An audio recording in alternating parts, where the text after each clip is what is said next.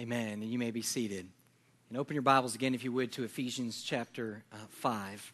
You know, last couple of weeks, we have been addressing this subject of biblical manhood. And in the beginning of our study, we said that the world really defines manhood in many different ways of what a man is supposed to look like, how he's supposed to dress, how he's supposed to act, his role within the family. But the truth of the matter is, for the born-again believer in Jesus Christ, the only real care that he has is, what does God think about manhood? What does God say about it? How does God define what a man ultimately should be? And so as believers, that's what we try to seek out. And there's only really one place to be able to find that information out, and that is through his written Word of God. And so over the last couple of weeks, we've been looking in the Word of God, specifically in the beginning of the book of Genesis, to find out exactly what God had called us to be. The very first week, the goal of that week was this. I was trying to lay a foundation to give us a biblical conviction so that when we left here that day, that each and every person that was here would truly understand that the primary role that God had given a man within the home was to lead his family in a God-glorifying direction. That means every part of his home. That means in what he teaches his children, and with his wife, and in their finances, and how they live, and how what they listen to and what they watch. Everything should be directed for the purpose of glorifying God within the home. And that's the primary, not the only, but the primary responsibility for the man. Last week, we saw that even though that's his primary role, that it's also going to be the most difficult thing we've ever done. And the reason for that difficulty is because of the curse, something that happened in the book of Genesis when sin entered in their fall, in humanity fell. God judged mankind, men and women, and he placed a curse on them, which makes it nearly impossible for them to really live according to the roles that God had originally created them to live with and to carry out. But the good news is the good news of Jesus Christ. Through Jesus Christ, through his death, burial, and resurrection, those who have repented of their sins and placed their faith in the completed work of Jesus Christ, God has recreated them from the inside out. They are now new creatures in Christ, giving them now the power to be able to live out the role that God had originally intended. With that said, even though he's been given the ability to do it through the power of the Holy Spirit, he will forever have to fight each and every day against his flesh, to die to flesh, to be all that God has called him to be. Now, with all that said, with the very first week, understanding that God we had very clear indication of what the role of man is, to lead his family, and secondly, to know that it's going to be the most difficult thing he has ever done, even though he can do it because of the work of Jesus Christ. The one question really remains is this: what does that look like? How do we do it? What does it actually look like when a man and a woman are in a home and he's actually being the spiritual leader? Now, let me suggest something to you this morning. This morning is where I'm going to give you a lot more application than we've given in the first and second week. We've tried to lay a theological foundation, biblical foundation of why we ought to do what we ought to do. And today what we want to do is we want to see specifically how we're supposed to do this. And fortunately for us, the Apostle Paul has given us a very clear picture of how this leadership looks within the home right here in Ephesians chapter 5. And so what I'm going to do is I'm just going to at first just kind of bring you through some things that he highlights. And then at the end of this particular passage, we're going to camp out and really begin to work through some practical ways to be the leader within your home. The first thing that Paul does here is this. He gives a call to return to the God-given roles of a man and a woman. In other words, he's writing to a group of believers here at Ephesus, and basically what he says is, listen, you're a believer in Jesus Christ now. You've been recreated, regenerated. You need to do things God's way. And one of the ways to do that is in the area of the home. He says, when you were lost, he says that those roles were marred by sin. There was chaos within the home. But when you give your life to Christ, when he saves you, when he redeems you, when he regenerates you, he goes, now I want you to return to God's original purpose and original roles that he had established back in the beginning. Men, I want you to lead, and here, ladies, I want you to be his helper. And that's what he begins with here. He begins with the woman, which is very interesting. Because what he tells her to, he says, listen, you need to embrace and accept and humble yourself and receive the original role that God had given you as a helper to your husband. He says in verse 22, wives, submit to your own husbands as to the Lord. Now, guys, I want to be very clear on something. When I read that sentence, there is turmoil going on in the heart of your wife, into the soul of your wife. There's a myriad of emotions that are saturating her very soul in her heart, and there are two specific emotions that rise above all the rest, and they're in opposition to each other. The first emotion that begins to well up, if she's a born-again believer in Jesus Christ, is hope. The hope is placed there by God alone. When he saved her, he placed in her a desire to be that woman of God that God had called her to be, to follow the leadership of her husband. It's there if she's truly been redeemed. The fear comes, though, not from God, but from you and from me. And the reason that she feels fearful is because she knows you. And my wife knows me. And she knows me as the imperfect, sinful, and oftentimes very selfish individual that I am and that you are. And so for her to do what God has called her to do, there's a sense of fear, even though her true self wants to do it. She's in fear because she knows that her position is a place of vulnerability. She knows that basically what she's doing is she's coming and she's saying, okay, honey, we're going to follow your leadership. And the fear that she has is what many of us often do, is that we are going to abuse and misuse the authority that God has given us for our own selfish gain, simply to get what we ultimately want. And so what's interesting is he calls to return to the God-given roles, but it's almost as though Paul knows very well what's going on in the hearts and the minds of the people whom he's writing, into the anguish that the wife, that the women are feeling inside, in the complexity of what's going on in the mind of the man. And so what he does is he moves from a call to return to the God-given role to a clarification of God-given roles. And so what he says is he moves on and he says in verse 23, for the husband is the head of the wife, even as Christ is the head of the church. His body in himself is Savior. Now, as the church submits to Christ, so also wives should submit in everything to their husbands. So what he does is he gives them example of what kind of leadership and what kind of submission this is to be. What it does is, basically he says, you're supposed to follow just in the same way that you follow Christ. And your husband is to be seeking to lead you the same way that Christ leads you and loves you and is patient with you. So what this begins to do is, in her heart of hearts, she begins to become encouraged. She begins to become comforted. Because in her, she's been redeemed. She knows what it's like to follow Jesus. She knows what it's like to follow and submit to his authority. So she sits back and goes, I can do that. Is that what it looks like? And so when my husband provides that's my role, I can do that. I do that with Jesus. And for the men, what it does is it begins to clarify and correct what it actually means to lead his home. And what we find in this is that he not only speaks of a call to return to God-given roles and gives a clarification of of their God-given roles, but he also speaks of a cost to God-given roles. The cost we already talked about for the wife. The wife is a very difficult position. Her position is called to be vulnerable to a sinful, often selfish man. That's hard. That's a huge cost in and of itself. But for man, it's a different cost. And the cost for a man to lead the way that he should do is this. It costs him his life. It costs him his life. The Bible says, notice in verse 25, husbands, love your wives as Christ loved the church. We know we're supposed to lead like him. What is it going to take? And he says, and he gave himself up for her.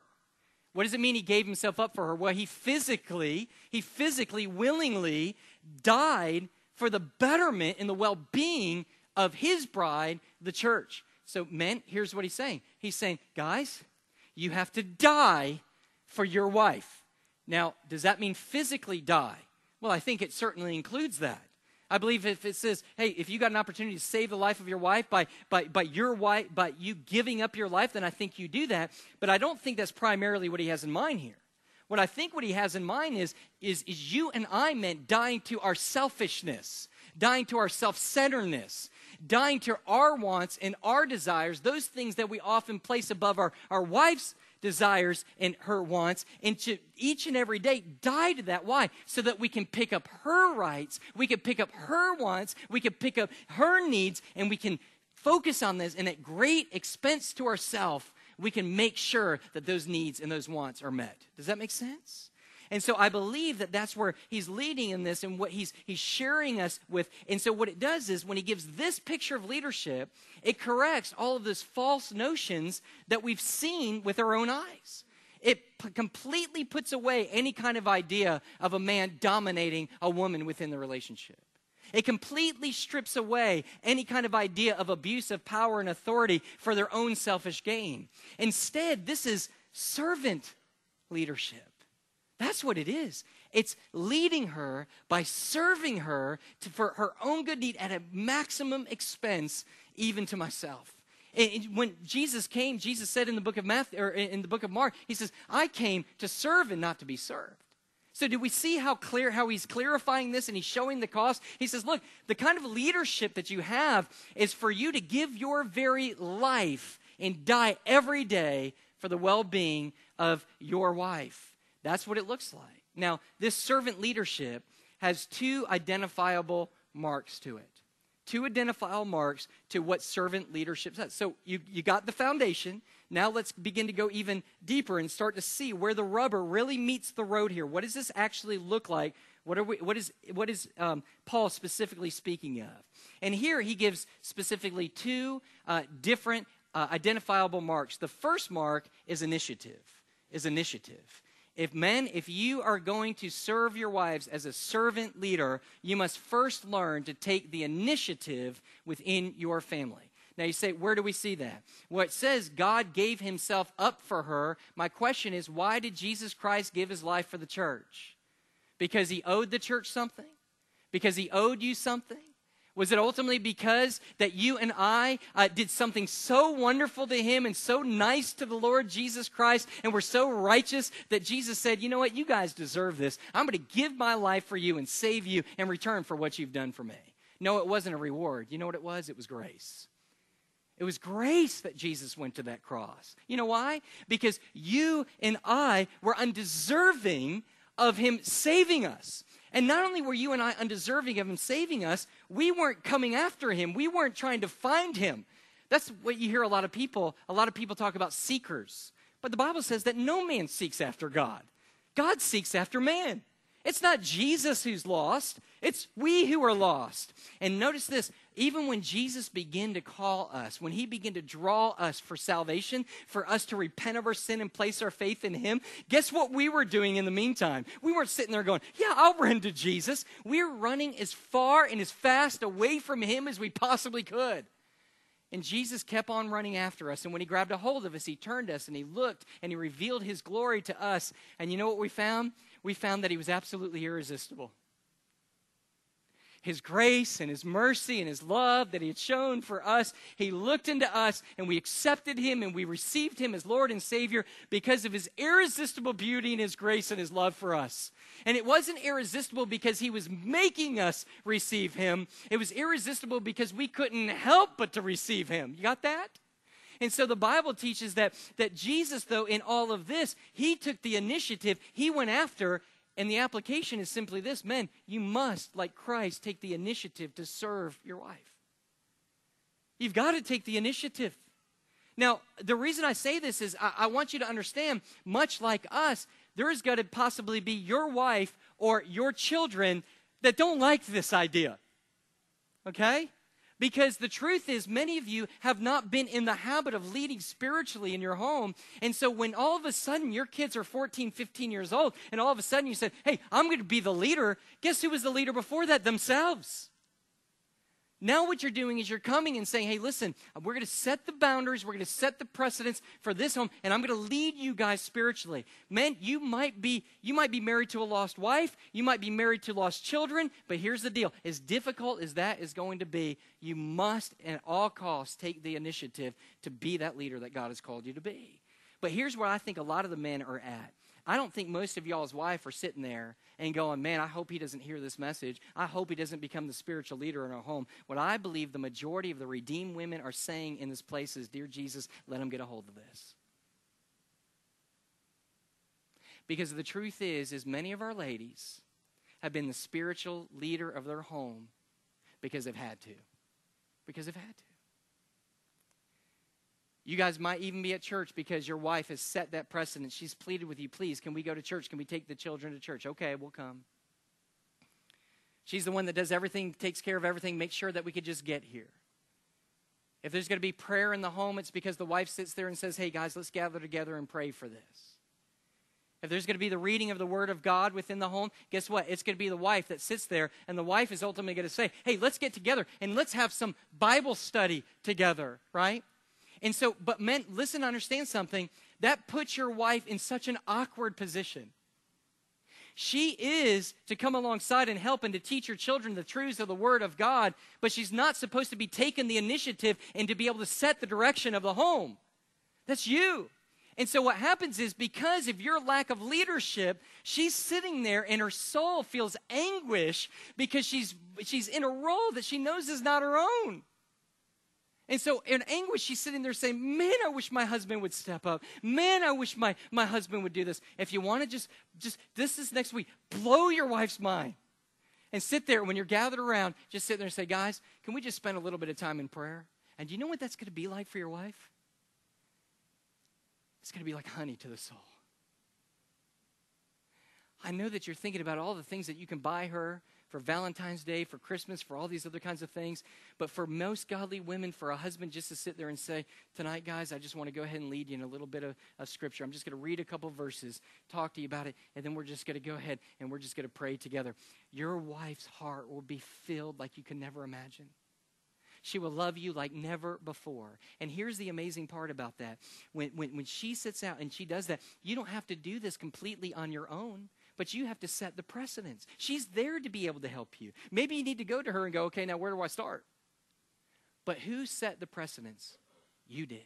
It's the same thing with our home. Oftentimes we make a habit of coming together. My wife teaches them the Word of God in the day as they're through school. And then at night we get together, we open up the Word, we begin to teach. I set the precedence. But here's what happens. I can't always be there at dinner time. Sometimes we're visiting or we're sharing the gospel with somebody. But guess what my responsibility is? To pick up the phone, to call my wife and say, honey, listen, I'm not going to be able to make it back for quiet time with our family or devotion time and worship with our family. Do you mind doing this? Do you mind leading? Here's where I left off in the other book. Do you mind doing it? And my wife never sits there and goes, man, I wish you'd get your lazy self up. She sits there and says, I would love to. I would love to. But let me ask you, who's leading? Who's leading? Who's taking the initiative? I'm taking the initiative. And God has called the same exact thing for you, man, to take the initiative in the home and say, just like Joshua did, as for me and my house, we will serve the Lord. That's what God's called you to. So the first thing it takes is we must take the initiative. The second thing it takes is that we must be intentional. Now, let me draw the distinction between this. It's one thing for men to stand up and to sit there and go, you know what? I'm going to go ahead and be the spiritual leader of our home. And then they get all excited about a message or a sermon series, and they walk around going, we need to be leaders, we need to be leaders. Tell the kids, hey, I'm a leader. Wife, I'm a leader. But guess what? Until he becomes intentional about his leading and makes plans and takes steps to lead, guess what? He's not a real leader. All those intentions do absolutely no good. He's got to put feet to that work. He's actually got to think about and plan, how am I going to lay this out? How am I going to ultimately do this? And we see that this is exactly what Christ did. Christ was intentional, and specifically he was intentional in the protection of his church.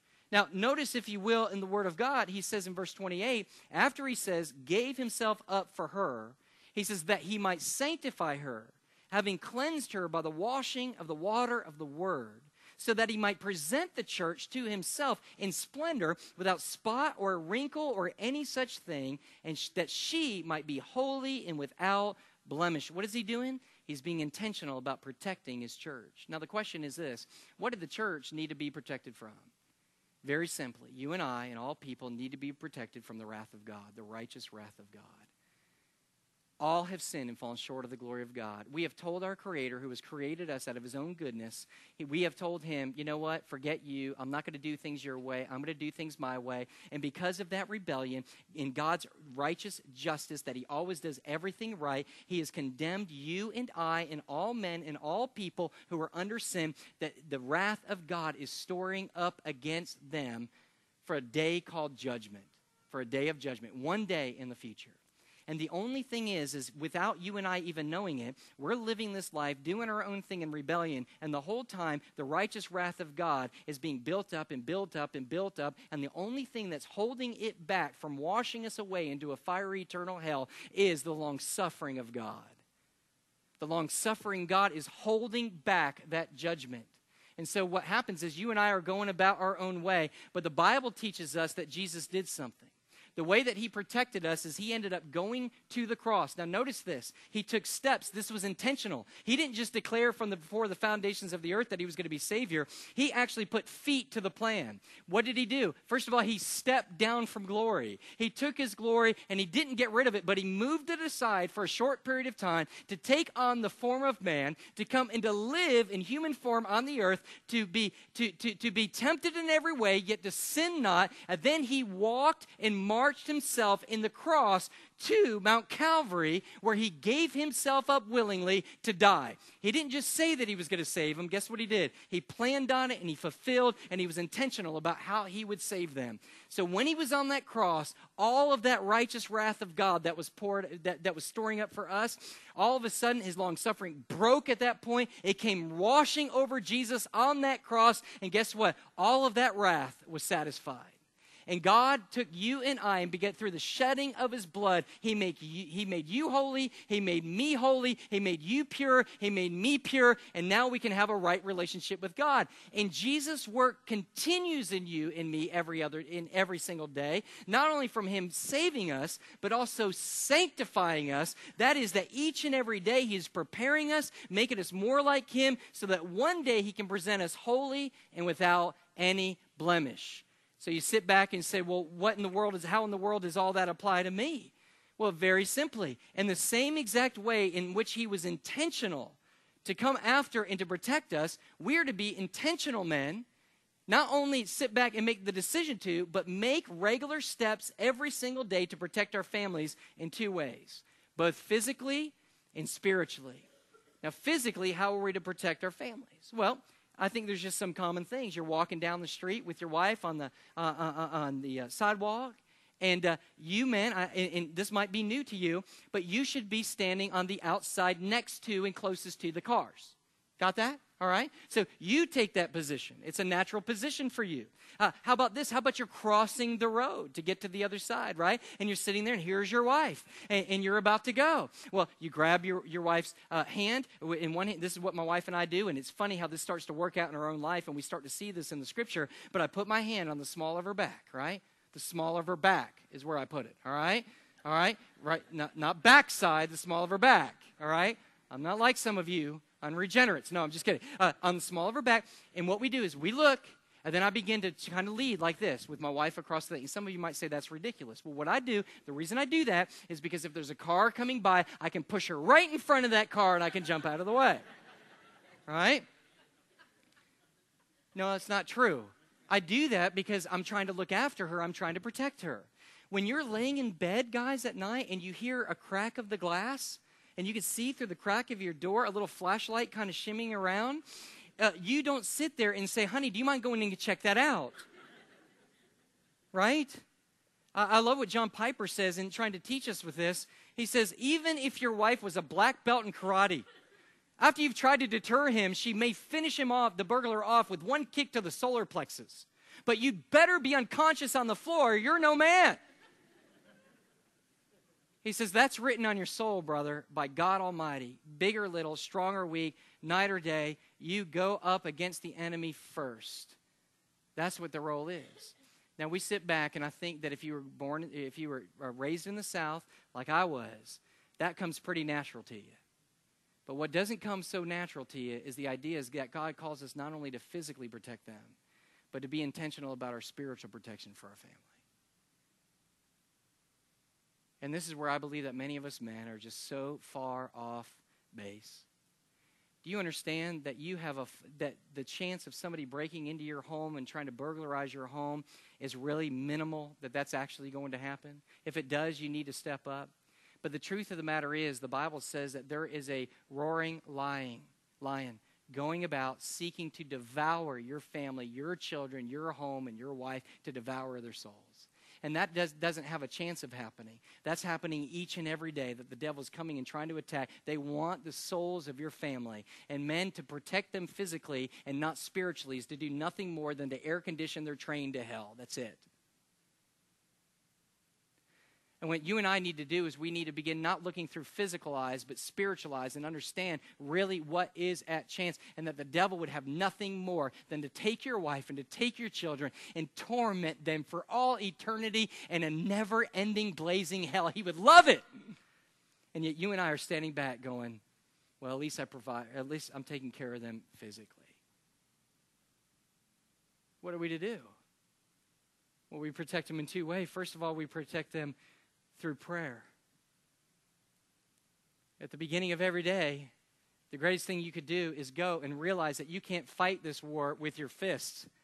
You have to fight this war on your knees before God. And you need to go, and these are the kind of prayers you need to do. If they're not saved, you need to call and wrestle and fight and call out to God and say, save my children, save my wife. If they're already saved, then you pray prayers like this: God, sanctify them. You begin to pray out and you say, lead them not into temptation, but deliver them from evil. You are the first defense there, interceding with God to protect those children, to protect that family from the devil. Do you got that? And you're praying for them. You do it silently. You do it every day, consistently, but you also do it out loud. One of the greatest things that you could do is allow your children, men, to hear you pray for them. When we pray, most of the time, for years, they're getting older now, they're starting to understand, but a lot of times they never really understood what we were praying for them. My little 5-year-old, we sit there and say, God, we just pray in the name of Jesus, that you would draw them, that you would call them, that you would lead them, that you would see how wonderful you are, that you would understand how sinful they are. And you're sitting there going, Mike, are you preaching? No, I'm praying. Jesus, I pray for my little girls. I pray for the little boy. Jesus, that they will be pure, that they will live a pure life, that they won't find their meaning in some man or some woman somewhere, but in the person of the Son of God, and they will use everything about themselves for your glory, God. Does a 5-year-old understand that? No. But we pray it out and let them hear it because they know what God has planned for their life. Say it out. That's how you begin to protect them, through prayer, but you also protect them from boundaries. One of the most difficult things within our home today is your home is being attacked, guys. If you have any kind of spiritual pulse at all, you know that the majority of garbage that comes in over television, over stereo, over radio, over whatever, is garbage. And the truth of the matter is, the reason that some of us men have not put our foot down on some of that is because we enjoy that garbage. And for us to say, hey, this is inappropriate for me and my house, you know that one of two things are going to happen. First of all, what may happen is you may not be able to watch that thing that feeds your flesh, and you're not going to like that. Or number two, you're going to say, don't do it, and then you're going to try to watch it when they don't do it, and your kids are going to see you as a hypocrite. So you just say, hey, you know what, let's just, everything. No, you and I need to set standards for the home. Your wife should not be there all the time, having to fight all these fights with your children about what they can watch, about what they shouldn't watch. You set the precedence, man. You set the precedence about the music. I remember watching the Super Bowl. And in the Super Bowl, all of a sudden, you know, the halftime show, people are like, man, I like the halftime show. That's good. I was hearing some ladies, Christian ladies, talk about the Did you see Madonna? Did you see up here? Did you find out what was all going on? Let me tell you what happened during the halftime show in our thing. Shut the thing off. Because what my little girls are going to do is they're going to see Madonna right there, and they're going to say, man, that's what life is all about. Sweetie, that's not what life is all about. It's not about glorifying yourself. It's about glorifying Jesus, which means you even need to set the precedence for what your little girls are wearing. Man, I sit back and I see little girls, and I'm not trying to scope them out or anything else like that, but I just see some things that girls are wearing and how short their skirts are or shorts are and how tight-fitting their clothes are and everything else like that. And I just sit there and I'm like, man, where's that girl's daddy? And there that wife is in there, man, just toiling, fighting like crazy with that daughter. You shouldn't wear this. You shouldn't wear that. Young girls, listen to me very carefully. To try to expose the body, I'm not saying that we shouldn't be tasteful and beautiful and all those wonderful things. But when you sit there and try to accentuate the body and let the body show, that came from the fall. That's going against us realizing that now we must be covered and we need the covering of a righteous God. What we want to do is we want to dress in a way that people will not be attracted to those physical things, but will be attracted to your speech and the spirit that lives within you. That's the beauty. That's what God wants from you. And men, that's what you got to teach your daughter. Is it going to be easy? It's never easy. We have a 6-year-old, and it's not easy at 6, for heaven's sake. But you know what we do? It's not going to happen. It's not going to happen. But the men need to be able to set those boundaries for their home. Do you see that, guys? Do you see that's how we protect them? We protect them both physically, spiritually. Spiritually, we protect them through prayer and through boundaries. One more thing. The second thing is not only is he intentional in his protection of us, but he's also he's also intentional in our provision, in his provision for us, how he provides. Now notice, if you will, in verse 28, he says, "In the same way, husbands should love their wives as their own bodies. He who loves his wife loves himself. For no one ever hated his own flesh, but nourishes and cherishes it, just as Christ does the church." Now, those two words, nourishes and cherishes, this is where I get that provision from. The word nourishes in the Word of God simply means to provide caringly. And most of the time that it's used within the New Testament, it is used to describe the testament of raising children and providing for their every need. Likewise, the word cherishes there speaks of tender care. It refers to a parent's willingness to do whatever is at need to be able to meet that child's needs. Now, let me ask you this. How did Jesus Christ provide in that way? Or does Jesus Christ provide in that way? Man, I'll tell you what, I'll look around and there's not a whole lot of starving people in this place. Why? Because Jesus Christ provides. He provides us food. He provides us shelter. He provides us something to drink. Most of us, he's provided a job. God just provides. He's in the constant providing business. Now, you and I sin by complaining about what he provides for us most of the time. That's a whole nother sermon, right? But what does he do? He's faithful even when we are not faithful. But he also provides for us spiritually. In Ephesians chapter 1 and verse 3, says, Paul writes, "Blessed be the God and Father of your Lord Jesus Christ, who has blessed us in Christ with every spiritual blessing." There's not one spiritual or physical blessing that you need that God hasn't already provided for, that Christ hasn't. He's the perfect provider. And so what God calls us for, you men, you and I, is for you to come and provide for our families. How? Once again, both physically and spiritually. Now let's say a couple things, because I know these are touchy subjects. I believe that it is the husband's primary role to be the breadwinner of the home, based on the Word of God. He created him, but go back to Genesis. Right there, he was supposed to till the ground. The curse was on his area of responsibility. That was work and the providing of the home. But with that said, let me suggest something. I'm not suggesting at all that a woman can't work outside the home. I'm not suggesting that. I'm not suggesting that at all. And I'm not suggesting that there might be some times within your own life that the woman might need to be the breadwinner for a period of time.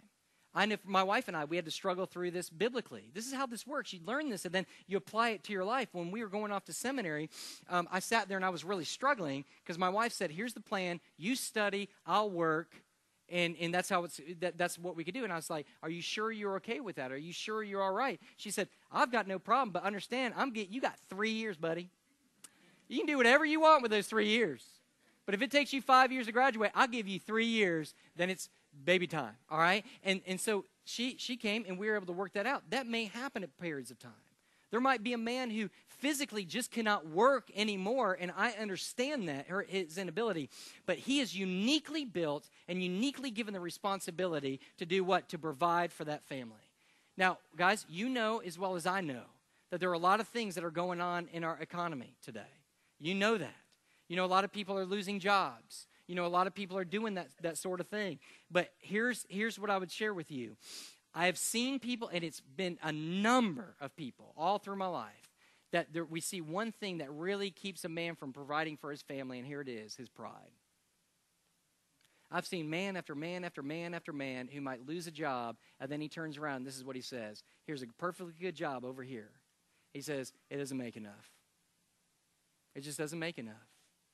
You don't understand. I've got all this skill. I've got all this experience. I've got all this ability. I've got all these other things. That just doesn't pay enough. And so what happens is the wife stays with that pressure working as he's sitting there waiting for this fantastic job to be able to come along and supply. And that's wrong. It's your responsibility. You say, Brother Mike, what are you saying? I'm saying that if you have to scrape gum off the bottom of park benches to make a living, to put food on your table and pay the bills, that's what you do. I don't care how many doctorate degrees you have. That's what you do. Now, we understand that the Bible says, even there carefully, in 1 Timothy chapter 5, verse 8, it says, but if anyone does not provide for his relatives, and especially for members of his household, he is denied the faith and is worse than an unbeliever. That's how integral you working and supplying for your family is. Now, with that said, there's the physical needs. We provide for physical needs, but there's also providing for spiritual needs. And here's the truth that a lot of men have done. You've set your path in a career path so much that you are that man that says, my main priority is to provide physically the physical needs for my family. And you know what? Some of you have done a great job. Some of you have actually done an overly great job that you actually found yourself in sin again, because all you've really done is you've worked so much and worked so hard that you've neglected the spirituality of your family. So you're providing for them the food that they need to eat physically, but you're not providing for them the spiritual food that they need. In Matthew chapter 4, verse 4, Jesus said, man shall not live by bread alone, but by every word that proceeds from the mouth of God. Now you sit there and say, and this is a struggle for a lot of men. They sit there and say, how much is too much? Should I take this job or not? And I say, well, if you take that job that is giving you more money and everything else and it's calling more time, can you still fully, honestly do your responsibility to feed spiritually your family? Can you do the both? And if they say no, then I sit there and say, man, don't take that job. Take the one below it. Just be content where you are. Don't at the expense of your own kids' spirituality and family spiritual health, provide for them just physically and not spiritually. So this is where man, let's be honest, this is where we get scared. This is where we begin to become intimidated. This is where we sit there, and just like as Dan said the first service, at the end, he said, man, we just don't really know what to do. We just don't know what to share. Let me explain something to you just very quickly. You can't teach what you don't know. You just can't teach what you don't know. You can't come alongside of your children and say, I'm going to be the spiritual leader and I'm going to feed you. The priority is on me. The responsibility is on me. I'm going to give you the word if you're not in the word yourself. You just can't do it. And so a lot of folks will sit there, and I remember hearing an illustration where I was actually in a seminary class, and a student raised his hand and asked a question, which I never did because I knew they would always blast you no matter what you asked. And so he raised his hand. He says, brother, he goes, look, man, he goes, I'm just trying to find the time to put some sermons together. How do you go about determining what you're going to preach? How do you get that studying and know how to tell the people what they're supposed to know? And I thought, man, this is a bad question. This is not going to end well. And the professor, in a very eloquent way, just told him and said, well, brother, there lies your mistake. He says, your problem is he goes, you study in order to preach. He goes, I preach because I study. He goes, you study to try to find something to say. That's your goal in and of itself. He says, I study the Word of God because I love the Word of God and I want to know what God says. And when I do that, I've always got something to preach. And what I would suggest for you as well, man, if you would just be in the Word a little bit each and every day, learning the Word of God and growing, allowing God to use that Word of God for you to become a man of God, you'll always have something to say. You'll always have something to say for Him. And so here's a couple points of application. Let me just give this to you just very quickly. You know, I don't know about you, but I think when we begin to give all this application and everything, man, there's this feeling just kind of guilt that kind of overwhelms. And, you know, that's okay. We can work with that. We can work through that. But the question is, what do we do with it? Do we just sit there and suppress it and go on and go out to lunch and go, whew, that never happened? Or would you sit there and let the conviction of the Holy Spirit move our hearts and for us to sit there and say, I've got to get this right before God? And for you men to sit there and for me to sit there and say, I will take the initiative. I will take the initiative to be the leader, spiritual leader of my home. And secondly, I will be intentional about it. I will begin to plan to take the steps each and every day that I have to do to be able to feed and to protect my family spiritually. I will do that. Now, let me give you some practical application. Now, I don't know about you, but I'm kind of like one of those where if a new month is coming, I'm like, okay, I'm going to start now. Beginning of the month, here's a goal. I'm a goal-oriented kind of guy. I don't know if you guys are. Now, I would love for you to begin today. Pray for your wife, read the word with your wife, to do all those kind of things. That would be fantastic. It would be awesome. But let me tell you something to gear up. I think that you should start now. But here's a wonderful goal. Next month, we're doing something called Simply Live Month. It says, live simply so that others might simply live. It's a missions month. And what we do is we ask our folks to live as simply financially as they possibly can. How many of you have done this with us before over the last 2 years? All right, quite a few of you. A lot of you have not. But what we do is this. We sit there and we have some mission goals that I'm going to cover with you next week that are here locally, needs locally, and all around the world, specifically in Africa, where we're trying to get the gospel over there as much as you can. To be able to spread the gospel, here's the bottom line, it just takes money from God's people. So what we're going to be doing is, for that month, we live as simply as we possibly can. We try not to go out to eat. We try to eat as little as we possibly can. We try to drive around as little as we possibly can to save gas. We try to make sure that the air is at the appropriate temperature, to make sure that those electric bills are as low as they possibly can. We try to do away with all kinds of entertainment, going to a movie theater, doing whatever else. We live simply as we possibly can. Then what we do is, after our tithes and our regular bills, whatever is left for that month, just whatever is left, we take it and we give it to God. None of it's going to remain here. All of it's going to be given out. We're not taking any of it in for ourselves. We'll take it in, and then we give every last dime out to be able to give to those needs in our local community and to propagate the gospel around the world. All of it goes out. You guys with me on that? And so what happens is, here's a perfect time, men, for you to get on board and you begin to lead your families. For you to sit there and say, as for me and my house, we're going to make a kingdom difference. Because what we're going to do is every penny that's left over that we don't need is going to the propagation of the gospel of Jesus Christ. So, men, you can begin by letting everybody know you got a week and a half. Hey, guys, you got a week and a half to eat as much as you possibly can. Do whatever you can, because it's done when we get into March. You know what I'm talking about, right? Just to set it up. And, men, here's what I'm going to ask you to do during that month. Not only set that precedence for your family, but here's 5 things you can do. Number 1, begin the day by praying for your family. Very simple. Just pray for your family. Wake up 5 minutes early, 10 minutes, just pray for them. First thing. Simple, isn't it? Number 2, set a daily time to spend in God's Word. For some folks, that might be the morning. For some folks, that might be at lunchtime. For some folks, it doesn't matter what time it is. You just set a little bit of time to take your Bible or take a devotional, a Christian devotional, and just read through it, meditate on it, think about it, and that's it, okay? Number 3, set a daily time to lead the family to read the Bible together. Look, you may not know a whole lot that's going on, but maybe you can get a little devotional like Dan's going to show you at the very end that you could take and it will teach you, and you can lead your family through it through the month of March. Here's the 4th thing.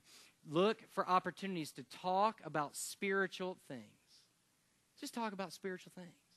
When you leave the church, just turn to your children and just begin to ask them about what they learned and what's going on. Maybe during their week, ask them, hey, have you prayed to God? How's your walk with God going? Can you imagine? Can you imagine how much our lives would change if this was the kind of conversations that begin to go on, that our husbands begin to initiate? Are y'all with me? Amazing. But guys, it's so sad that that's just not something that naturally happens.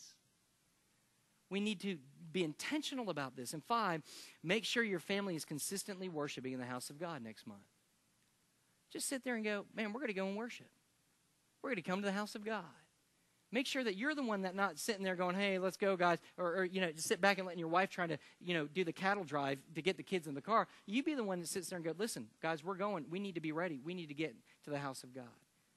So I am challenging you men and you families to do the same thing. Let me finish with one last thing. Each year, there's been a little of me that I've been very impressed because a couple have come to me and said, Mike, this has completely changed the way we live. Completely changed the way we live. We can't just do it for a month. We're gonna change the way we live and make some radical changes so that we could give more for the propagation of Jesus Christ. But let me tell you what happens, and it's very discouraging to me. As I begin to talk with some of you and talk with everything, it's just very clear that people don't really take it seriously that month.